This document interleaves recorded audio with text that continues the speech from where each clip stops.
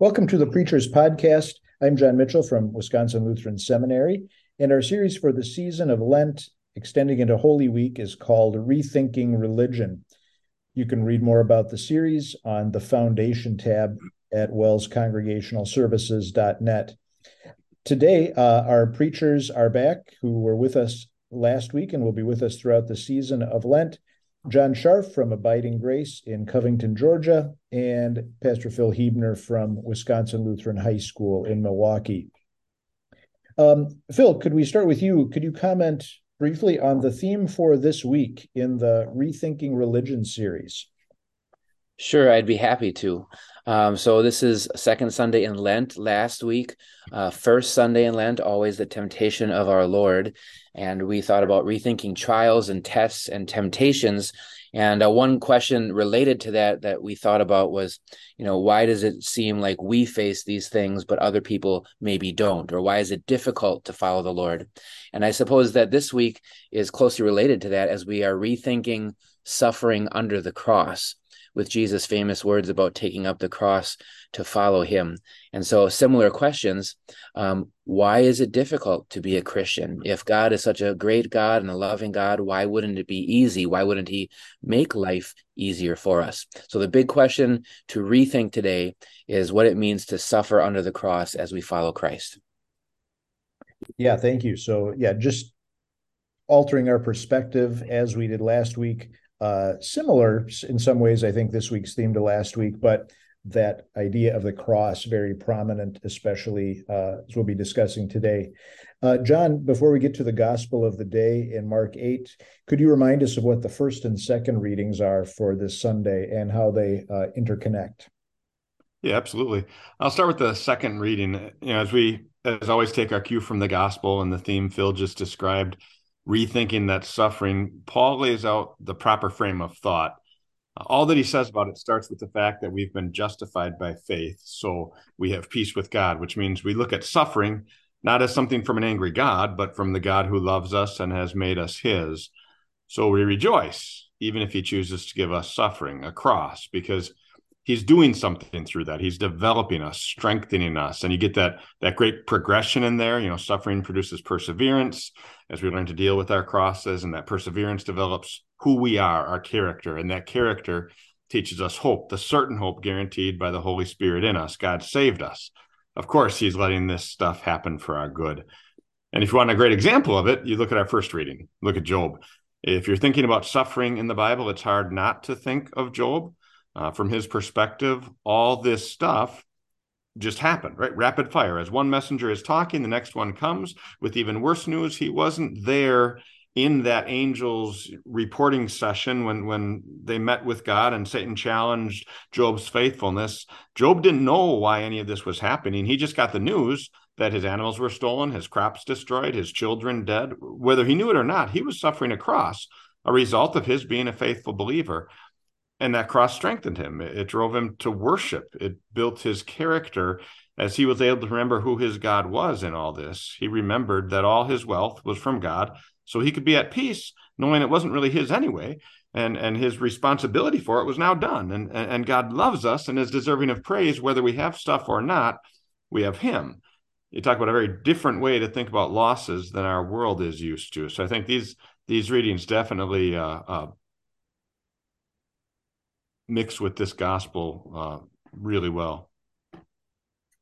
Yeah, thank you for that summary and setting things in the context of the lectionary for us.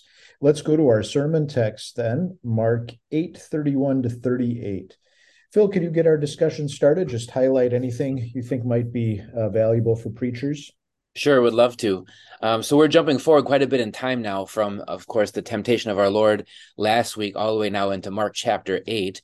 And context, very famously, just before this, Jesus asked his disciples who people say he is. And then you have the confession of Peter, you are the Christ, or you are the Messiah. And so one of these moments that sticks out again so famously to us about Peter with the roller coaster ride of faith, where he has this great confession and then this horribly stupid and foolish thing to say that we can all relate to, because we have sinful natures too that fall and take our focus and our eyes off of Christ. So that's our context as we're walking into this now. And I'll just say for the preacher out there, there's lots of great commentaries to read on these verses. I spent some time reading in Professor Deutschlander's book, Your Kingdom Come, commentary on St. Mark. And boy, he has a lot of good stuff. I think maybe a dozen plus pages just on this text. And I really took some words from him in the beginning that he broke it down into two sections, that this text in the first part is really the whole core of the Christian faith. And the second part is the core of the Christian life. And so just to expound on that for a minute, the first two verses there, Jesus began to teach them that the Son of Man must suffer many things and be killed and rise again. That is the whole sum of the whole Bible. And in fact, he even went so far as to say all of the Bible comes to this point, that the Christ, the Messiah, had to suffer and die and rise again. And then I guess the English helps us out a little bit, breaking it up into paragraphs better than the Greek.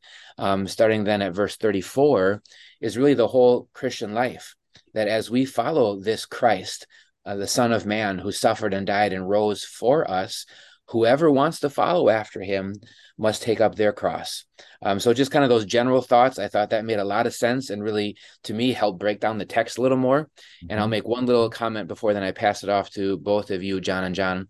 And that is the critical little word, the die, that is necessary, that he must. This is exactly what he came to do. And any thoughts of, no, Jesus, you shouldn't suffer, I don't want you to die, that Peter had rolling around in his brain, he was just so far off on what Jesus came for and came to do, which is why there's the whole, get behind me, Satan thing, because that just comes from the devil. That is not at all the purpose of why Jesus is here or what was necessary for him to do. And so connecting to that second paragraph then, just as it was necessary for Christ to suffer and to have the cross, so now also if we follow him, it is necessary for us. If someone follows after me, verse 34, right? If someone should want to, then let that person do this. Take up a cross and follow me. So the necessity of each, and the one, our cross, follows after the necessity of his cross. Great. Yeah, the die applies right to Christ and to the Christian. John, would you like to pick it up from there and add some thoughts on how to approach this text or insights for preachers? Yeah, a couple things. I've been really excited to get back to year B to be able to use that commentary. It wasn't around first time or last time I preached through year B. So yeah, Phil did a great job describing just some wonderful stuff in there. Definitely time well spent. And that word die was the one that jumped out at me as well. This is what it means to be a Christ, or to be the Christ. And then just, in Mark, of course, it's sandwiched in between what Phil described of Peter's confession of the Christ, and then what comes next, the transfiguration. 6 days later, he takes them up on the mountain and he shows them, this paradox, right? The one who, has to suffer and die. And I think where we are in the church year, that's still fresh in the minds of the hearers, that's real easy connection there to make. Another thing, you mentioned the necessary for the Christian. I always you don't see it all that often, but those cool third person imperatives, it's do it. And we're not used to having third person imperatives, but he has to. It's a must. Let him deny himself, take up his cross, follow me.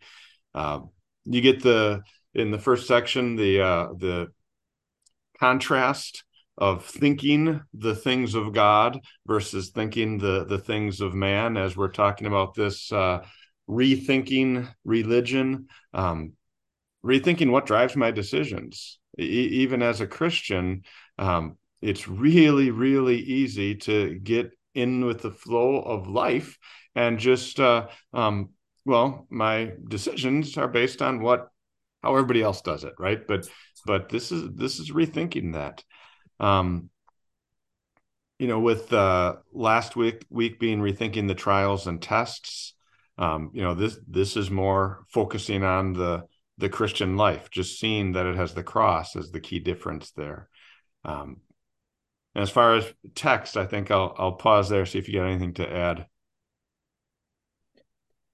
No, that's great insights. Also, so as I think about just law and gospel themes in this text, the one that jumps out to me is "Get behind me, Satan," right in the middle. You do not have in mind the things of God, but the things of men, or not just not the concerns of God, but human concerns only. Um, so kind of the what I would tend to point to as the sin issue in the text is pushing the cross away. And for Peter, it was first of all pushing the cross away from Jesus. But then Jesus said, kind of implies here's another temptation. It's to push it away from yourself as a follower of Jesus. So, any thoughts on that or law themes in the text? In addition to that, Phil? Yeah, I'll pick up on that and what your great comments are from both of you here, and just dive into the text a little more with verse 32. So just before that, um, Peter, I don't know what he was expecting to do. He pros lambano. He kind of took him over to the side and maybe kind of a Yeah. quiet thing. And there's Peter began to epitemon. Epitemao is like rebuke, reprove, censor. I'm reading out of the BDAG here a little bit, to warn. So he's rebuking him like, Jesus, what are you doing here? This is not supposed to be, you shouldn't think like this, or whatever that rebuke sounded like. Um, and how easy is it for us to epitemao with Jesus? Um, you can think about any suffering in life. Why this cancer, Lord? Why this disaster? Why this tragedy? But you can think more specifically about the Christian cross. Why am I suffering and being persecuted at faith? Why is it so hard for me to bear this personal temptation or sin that I wrestle with? Why is it so hard to put my focus on you so often in my life, to remember my prayer and devotional life? And we want to kind of rebuke Jesus for that. Like, why are you letting this happen, Lord? And so I think it's very easy for us to get into that phronos, to use the coming word here, right? You're having in mind, you're thinking about earthly things versus God things. I think it's interesting that the same word is used. So Peter took Jesus to the side and did this epitemao, and then Jesus looked at him and his disciples, the rest of them, and he epitemason right back. He rebuked him using the same word. And reading Deutschlander, as we said this week, he picked up on that a little bit. That why wouldn't Jesus just privately say, "Well, it's funny you say that, Peter, but why don't you just watch and see how this all plays out, or you'll learn later." But no, this was satanic. This was from the devil to try and stop Jesus, to have in mind worldly things. And so he took it to the next level of rebuking Peter in front of the disciples. And then, next paragraph, he called the whole crowd together that was there, not just the disciples, and said, if you're going to follow after me, this is what it involves, the cross. So I just think there's a lot to take from those little words in the text here. Right. Right. John, anything to follow up Yeah, on there as far as method? absolutely. Great stuff there.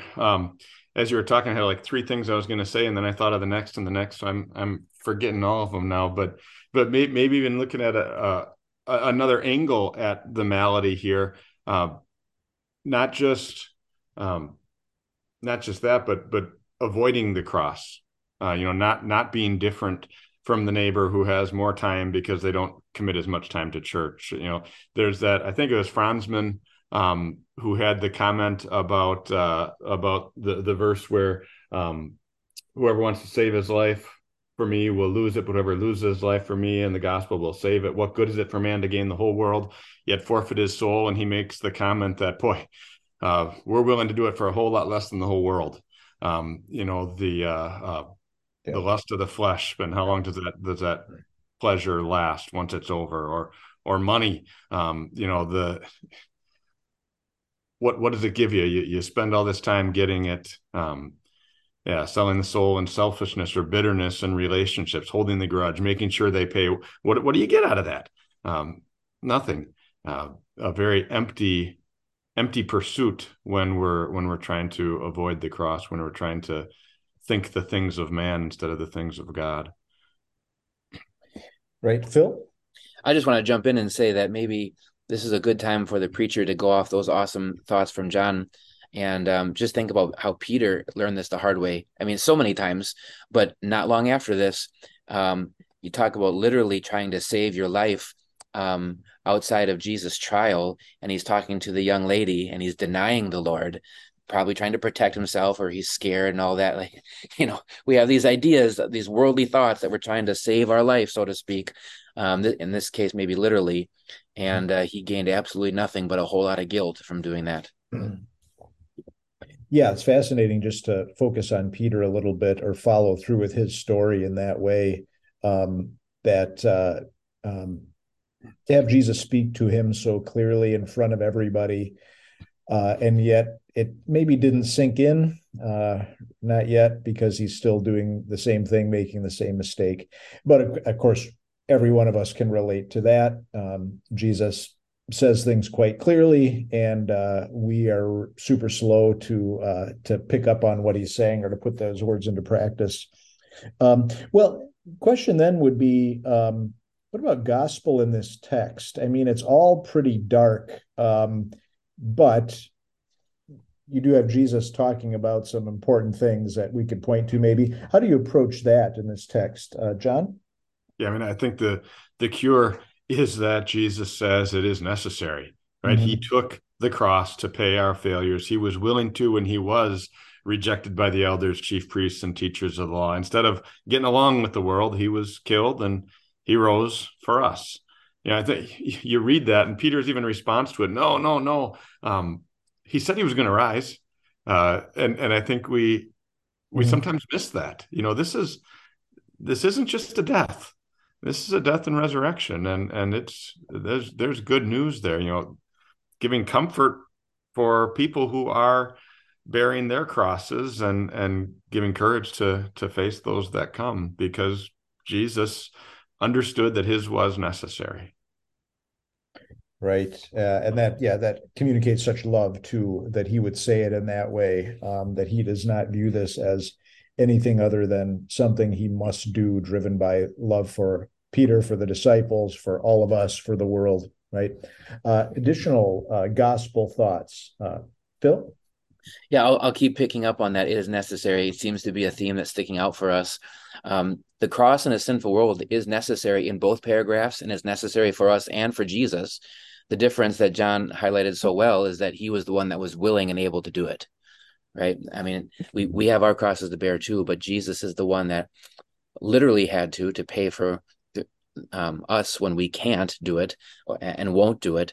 But he's the only one who is also able to do that, to do it so perfectly. And we see that here, not only in those words, death and resurrection, that he fulfilled that, but we see that with his singular focus on his mission, and the singular willingness to take up the cross and to immediately rebuke worldly thoughts. I mean, how easy would the temptation be for him just to stumble a little bit and think, Peter, that's actually not a bad idea. This suffering doesn't sound so good. No, it's an immediate rebuke. So again, you have like the perfect substitute with focus on the mission and the cross, and then you have in those words the perfect substitute who paid for the sin with the suffering, death, and resurrection too. Mm-hmm. Right, right. John? And as Phil was talking, he reminded me again one of those thoughts. When last week with the temptation, if you read the other accounts, you see the devil left him for an opportune time. Here we're seeing this temptation, right? Devil coming back, saying, "Here, take the easy way. You don't have to go through all of this." But this time he's coming through the lips of a friend, and Jesus, of course, perfect in our place, caught that too, and met that temptation head on, and then went ahead and explained how important it is that he do exactly what he had to do. Yeah, I noticed that too. Since this is so close in our rearview mirror the account of the temptation just last week. Why does Jesus refer to Peter as Satan? It's because he's heard this before, something really similar, and that's where. Phil? Well, I was just going to say this made me think, and John, you do such a great job facilitating all these podcasts and asking the questions. So I want to ask a question back to both of you guys. So how much time would you guys spend on this text thinking about the second half? Of course, there's the cross that it's necessary for us to bear, to follow Jesus and all that. But how much would you guys flesh out in a sermon, the blessings that come from doing that and God's greater plan? And we can't see it in the moment, but later on it comes to fruition. Would you spend all of your time, say 75% of the sermon, on this whole Jesus aspect and how he willingly, took up the cross and later went to the literal cross? So how would you balance, I guess I'm saying, the two paragraphs of Christ and his cross versus us and the cross that we have to bear in the second paragraph? Yeah. John, do you have it all figured out? Oh, boy. I've got some words to say, but don't think that means wisdom. Whatever thoughts you have to share would be great. Yeah. So I look back at previous times I preached on that, and one of them I spent more time on that third part, that what it looks like for the Christian. I think you need the highlight to be on Jesus' willingness, the necessity. I came across an illustration. There's that poster, World War II, Winston Churchill with just the word underneath it, "You cut the coal." I don't know if you're familiar with that story.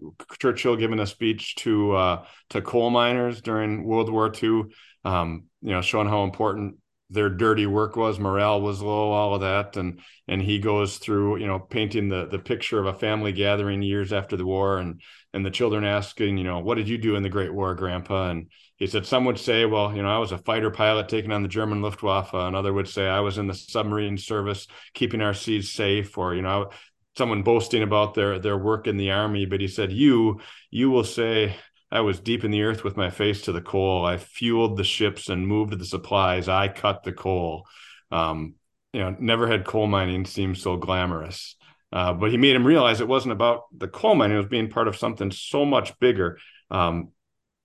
We can really easily complain about the crosses in our lives, but understanding that they are part of something so much bigger. It's the cross of Christ. And the crosses that God allows us to bear to accomplish the great things, so I'm just kind of fleshing that idea out as maybe an illustration that I'll use. But yeah, so I mentioned the previous times I've done real simple, take up your cross, 1, deny self, 2, follow me. I've done it's all about the cross. Christ's is redemptive, ours is constructive. And then the necessary cross.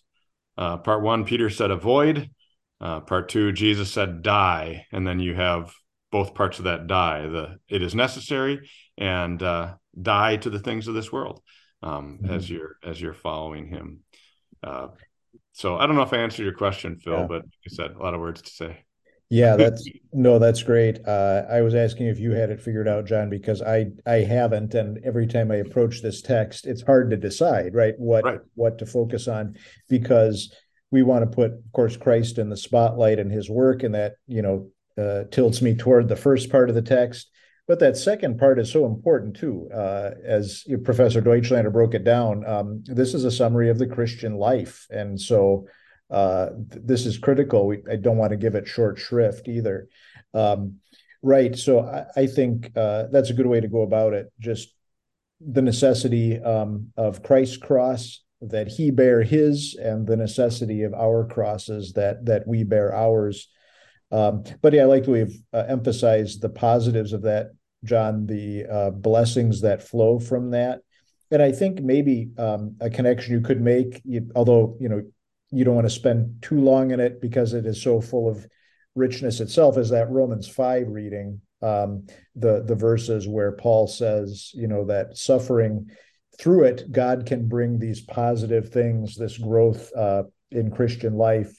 So that might be an angle too, to kind of flesh out or to give a different perspective on those latter verses of the text here in Mark 8, just the constructive nature of carrying the cross. John, to that?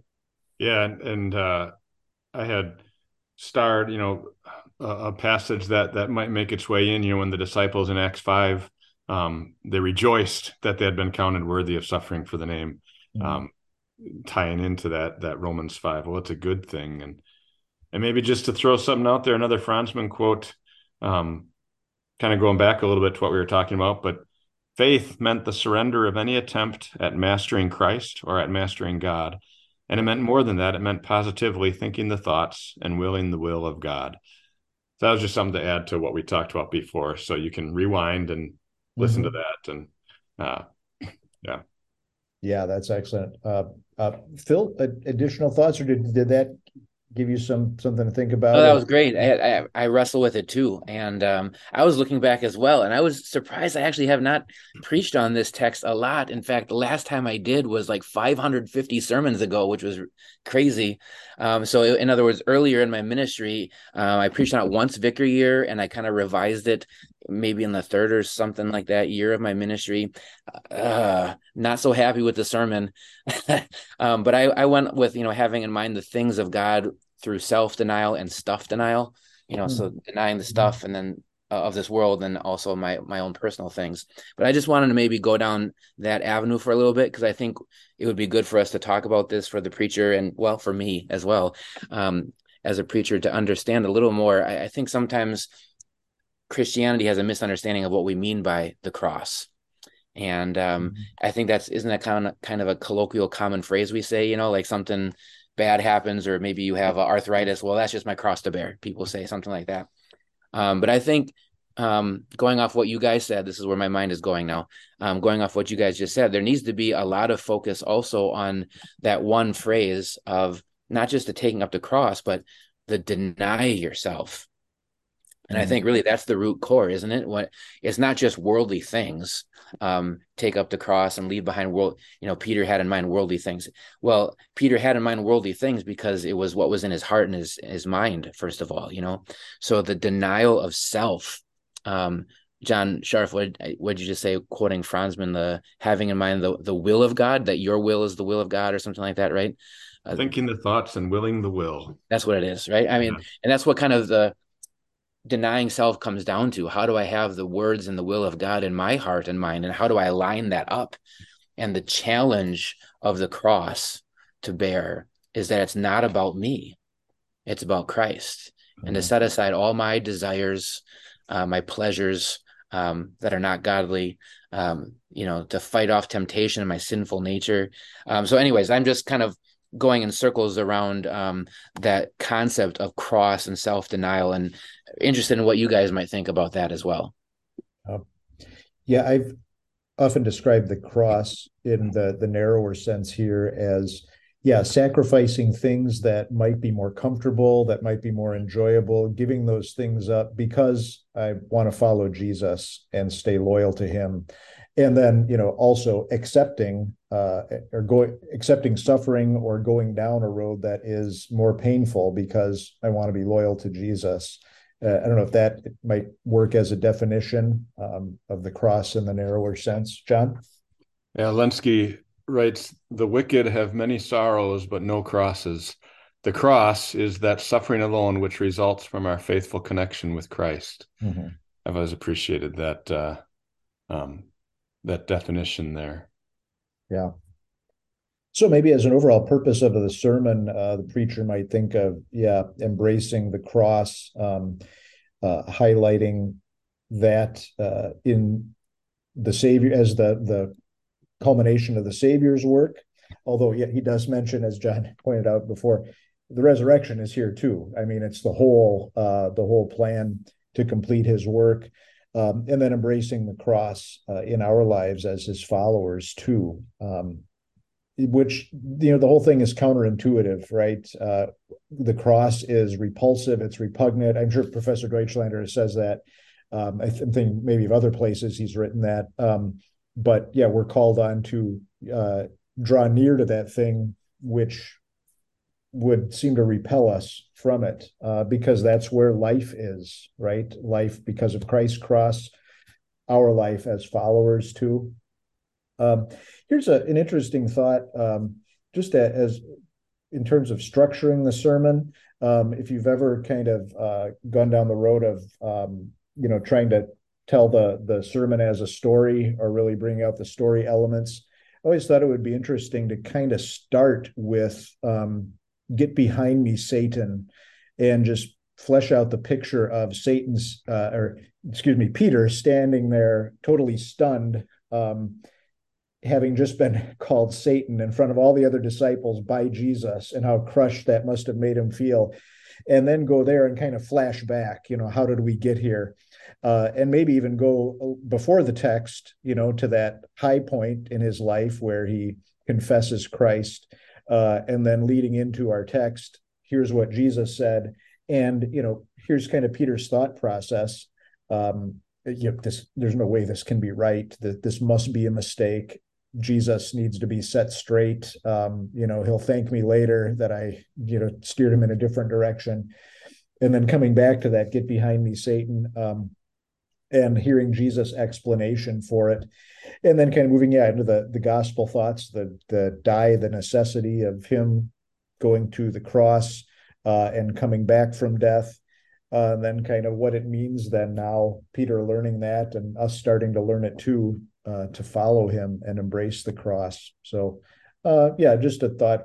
I thought that might be interesting. I haven't done it that way yet, but I thought that might be fun to just do that. Start right at this critical moment, and then kind of flash back and come back. John? I suppose you could talk about, go even to the next verses after the text, and the fact that so often we don't learn the first time, right? I mean, because Peter, hey, we should stay here. And Jesus like, no, we got to go back down. So. Yeah. Peter is still drawn in the Transfiguration episode to the idea of glory. Let's just stick with the glory, and avoid everything else. Phil? And even before that, in chapter 9, verse 1, I think in the commentary by Deutschlander that we keep referring to, he included that in this section, chapter 9, verse 1, because he's still talking to the crowd. And then he said, "Truly, I tell you, some standing here will not taste death before they see the kingdom of God." So just, thinking about the end game of the ultimate cross to bear, of tasting death, but the glory that comes on the other side of that, being with him in his eternal kingdom. I think there's a lot of illustration there. I mean, isn't Peter really just illustrative of this whole concept throughout his entire life that we see in Scripture, and just how, I guess what comes to mind with your "Get behind me, Satan" emphasis, John, is just how tricky that stupid devil is. I mean, and with Peter, we see in the high points of faith, the devil is just right on his heels. I mean, he's walking on water with eyes fixed on Jesus, and boom, the next second, he's sinking, and it's "you of little faith." He's here confessing the Christ, and on this confession, the church is going to be built, and boom, next thing you know, he's identified with Satan. And then again, next chapter, wow, you're in the glorious presence of God on the Mount of Transfiguration, but misplaced attention and focus there. No, we got to go down this mountain, Peter, because there's something yet coming. And it just reminds me again how quickly Satan works, even in our highest moments of faith, to try and take that away from us and take our eyes off Christ and his cross. Right. Yeah, that's a great point. Well, anything further for preachers that you're reflecting on or thinking about? We've given some theme ideas or suggestions, talked about how to approach the text. Anything further you've got? Okay. If not, let's wrap it for today. Turn things over to preachers now to continue their work on preaching this text. May you preachers be blessed through the message of the cross as you soak it in through your study and preparation, and then as you proclaim the love of Jesus seen in his cross and ours too.